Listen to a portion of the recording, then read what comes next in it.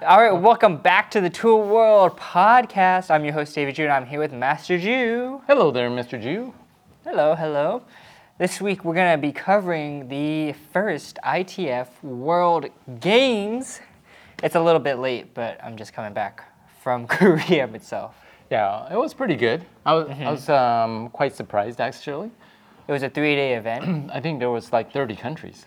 30 countries.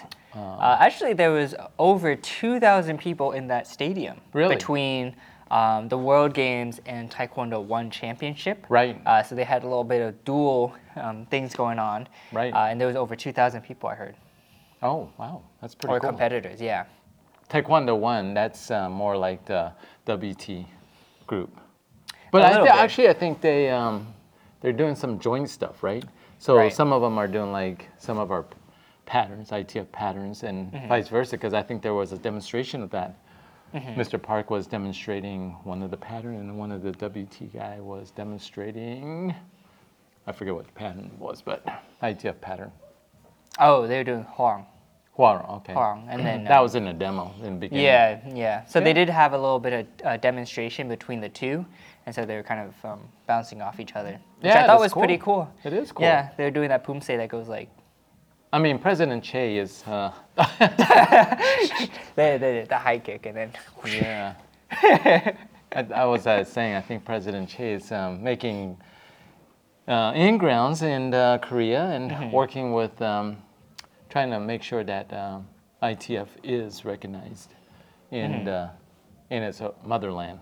I guess you could call it the motherland. Yeah, for sure. Or is it the fatherland? No, motherland. Motherland. Because, Taekwondo, General Che was a 2-star general in the South Korean army, right?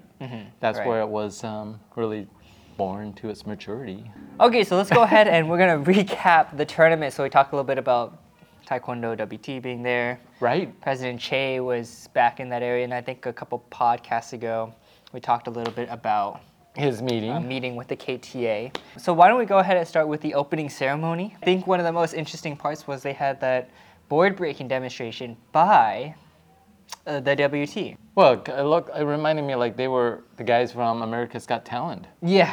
It was dynamic. They're jumping up. They're, boards flying everywhere. Right. That was awesome. That was pretty awesome.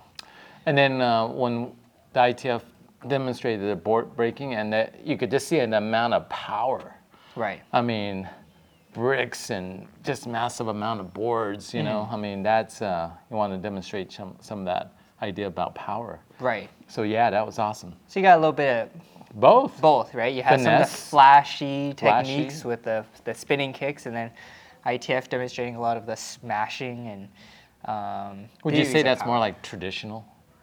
Yeah, I would probably say that's a little bit more traditional. More traditional, the way we would have done it 40, 50 years ago. Well, I think it gave you more of like the North Korean demonstration team feeling. It was a little bit more like that. They did. I know they do also do more of the flashy kicks, but the WT was I would say a little bit elevated on the flying kicks, but I think they put a lot more energy and time into that. In doing that, yeah. You have to be pretty acrobatic for that. Right. Are you going to do any flips? No. You said I'm getting too old. Yeah. You said my time has passed. Your time. Yeah, I don't know. I mean, that's a good point. At what point, you look at gymnasts, right? I mean, you got to be, they usually start very young to be able to do those kind of things. Right. Is it legit? Well, I mean, it looks good, right? Absolutely. Well, from a self-defense point of view, I don't know if I'd do that. Right. Jump up off a guy and then spin around and kick the guy. Yeah. Maybe. But it's cool. It is cool. It's cool. That's it. That's true. That's the main thing. Anyways, okay, let's move on to the competition. So in the first World Games, originally we called it the World Cup. Right. Any reason why we switched it to the World Games? Well, I don't know. Are we replacing World Cup? I'm not sure about that. To me, it was like a different type of competition. With different set of rules? They did change some of the guidelines for this tournament. Well, what did they change? Well, I mean, it was really run when you look at the black belt, I thought it was run like the World Championship, right? Yeah, you had all these different countries. They did go traditional uniform for the umpires, right? That was the white shirt, blue pants, blue tie, white sneakers. Where in our past World Championships, we've been wearing like polo shirts, a little bit more casual. I mean, those things can get pretty hot. Right. And wearing a tie all day long is. So getting back to, is it a replacement of the World Cup? I don't know, because I don't think I heard that. Maybe I did. I just wasn't paying attention. Or is it a different event? Or maybe this is an event that's going to be a little bit more consistent because we haven't had a World Cup In a while. in our organization in a while. So maybe this is something that's going to be a little bit more, I don't want to say annual, biannual, triannual, right? Something that's going to come around. And so it's an interesting cool. idea, right? It's cool because you get color belts to go and do it as well. Yeah. And I was surprised. Well, not surprised. I would say I was impressed of the level of competition. Yes. And then to see a lot more Asian countries participating. I mean, Right. like Kyrgyzstan, they had a Kazakhstan, big team. big, I mean, they yeah, big team. big team there. They're all like and 12 to 16 and very killers. good. Very good. I was like, I mean, I think there was a few at the last World Championship, and I Right. was really impressed by that. But they brought a pretty big team. I was pretty impressed by what the standard was and how Yeah. they're performing.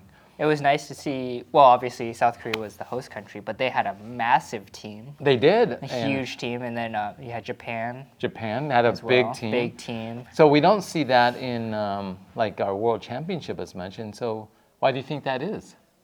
Well, I think because we're located a little bit closer to the Asian countries, a little bit easier for them to get to. I mean, Right. usually you have a big U.S. presence, Right. but this year it Yeah, was 20. and majority was from our school. Right. Give a shout out to Yeah, G's give out. Taekwondo. And then the other How many remaining did we have? We was had 14. total human with Mr. Parr. That's right? right. And we had a couple here and there as well. But usually we bring a bigger team. For Worlds. For Worlds, but I Sure. think a big part of it was that because of this event was in September, we actually Right. had quite a few people drop out just because of school. And I think that did happen with a lot of like the other European countries as well. Yeah. It was a little bit tough just because of the school system. Yeah, exactly. Just the timing of the Right. event.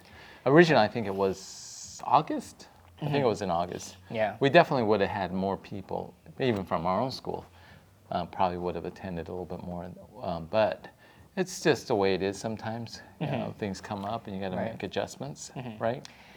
All right, so let's go back to one of the things you said, because I've actually heard some other people say this too. Oh. I was talking to Okay. What my is it? teammate Matt Lepley, and he said that he thought this tournament, the quality-wise, was actually one of the best he's seen.